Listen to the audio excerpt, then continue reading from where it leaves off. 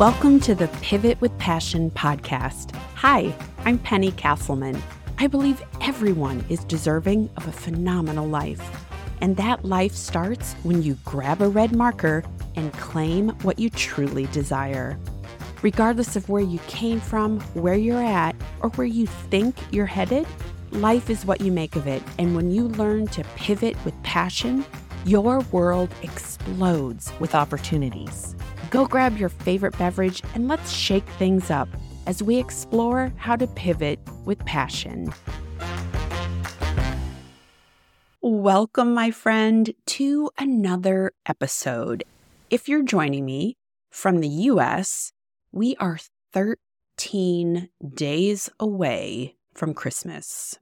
Let me just take a moment and say, I know that commitments and errands and last-minute things are all happening around you, so thank you for inviting me into your ears this week. This past Sunday, I was watching the end of the Browns game, and Christmas came early because by some miracle, the Browns won. Whether you follow football or not, let me just explain that the Cleveland Browns, which is a pro football team, have one of the most supportive but tortured fan base in the NFL. Because whether it is the team or the coach or a player or the circumstance, they always seem to tease us along that they're going to win, and then come fourth quarter, they lose. Needless to say, I was pleasantly surprised that we pulled out a win. Yay us. If you had been sitting next to me, you would have heard my one job speech. And this is a speech I usually reserve for sports teams. So for me, that would be the Cleveland Browns, or if you're into basketball, the Cleveland Cavaliers. And this comes out quite frequently when I'm watching professional sports on the television. Let's just say the Browns had a really crappy play, and the intended target for the football dropped it. And let's call him Jim. My speech would sound something like, Jim, you have got one job in this game, and that is to catch the football. That's it. Catch the football. I'm sure a pro athlete would say I'm oversimplifying things. But am I? Really? We can easily get distracted by so many things that we can lose focus. And I like to think my one job speech kind of gets everybody back on the same page, because I'm sure they can hear me through the TV. Now, there are numerous reasons why I pull out the one job speech, but mostly it's because we tend to overcomplicate things. And I often find so do the sports teams. It's not about being fancy. It's about getting the job done. Today, I'll share with you some of the top reasons that we tend to overcomplicate things in our lives, and then share with you the wisdom I've found in simplification and embracing that one job attitude. I know that at the end of the year, we often take stock of where we've ended, which can compound any stress or overwhelm that the holidays pile on us. So as we get closer to the end of the year and are looking at a new year ahead, I want to make sure you are inspired, empowered, and excited for what the new year brings. And that can't happen in a mode of overwhelm and complete stress when December 31st hits. Go grab your favorite beverage, get cozy, and let's dive in to the meat of this episode.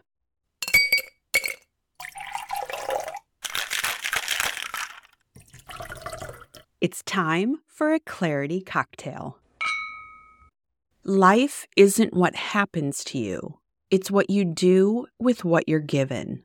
Penny Castleman. Hey, did I just quote myself? Yes, I did. But I love that phrasing.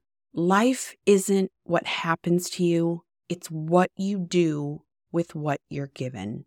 Tying in with this one thing topic, because one thing really is held up by three pillars. One, the only person you can control is you. That's it. Nobody else. Not even your kids, especially not your parents or your friends or your coworkers or the person holding up the line at the grocery with one cashier. The only person you can control is you. Second, you always have a choice. Always. You may not like the choice. You may not want to consider other choices, but every time you are confronted with something in life, you always have a choice. And the third pillar is life is what you make of it. As an example, if you believe that right now you have a phenomenal life, I guarantee that when you wake up and as you move through your day, you are constantly finding evidence of your phenomenal life. Conversely, if you feel that the world is out to get you, trust me that the minute you step out of bed, the universe is going to serve up exactly what you're looking for. So you have a choice. What are you going to do with what you're given? I remember my first job out of college. I was a meeting planner for a company. It just so happened that we were having a huge event down in Florida. And the musical act that we secured for the event was Kenny Loggins. You know, now you gotta cut loose, but loose. And for those of you that don't know that song, there was a movie called Footloose, and Kenny Loggins wrote the theme song. He put on an amazing performance, and because my department was in charge of this large event, there was an opportunity to meet with him after the show and get pictures. And I can tell you, I was always waiting for permission to do things. That came with years of school paradigm, that you were never really in control. It was the teacher to tell you or the dorm guide to tell you if it was okay for you to do something. So when Kenny Loggins came back and got ushered into a side room, all of us within the meeting planning department were in the hallway. And my colleagues, who were all older than me, simply walked into the room and the last person shut the door. Well, no one grabbed me to go with them. So I sat on a sofa in the hallway, and my immediate thought was, I should just go in the room. But then I sat there and thought, well, no one grabbed me to go in. Maybe it's only for senior staff. Maybe they're going to call me later. But as time went on, I lost the nerve to get up and go into the room and convince myself that everyone in the room must have thought I left. Long story short, I was 20 feet away from Kenny Loggins, and I never got to meet him or get a picture. And that was completely on me. Life isn't what happens to me. It's what I do with what I'm given. I did not pick up a red marker that day and seize the moment to go meet a rock star. I don't know what would have happened if I had stood up, walked over to the door, and just walked in. The next day, I found out, of course I was invited. Why didn't I just come in? Well, that opportunity was lost. Side note, Kenny Loggins, if you are listening to this podcast, first, high five, you're a cool dude. And second, I would love to get a picture with you and reminisce about that amazing event that we put on. I digress. So, given life isn't what happens to you, it's what you do with what you're given. Imagine if you woke up tomorrow and chose to make life phenomenal. Even if you don't feel it in the exact moment, simply take 100% responsibility for where you are in your life. Because then you would realize you have been holding a red marker your entire life. And maybe like me, reflecting back on the Kenny Loggins incident, maybe you would come to the realization that I did, that you didn't pull the cap off when a moment of opportunity presented itself. But that can all change starting tomorrow.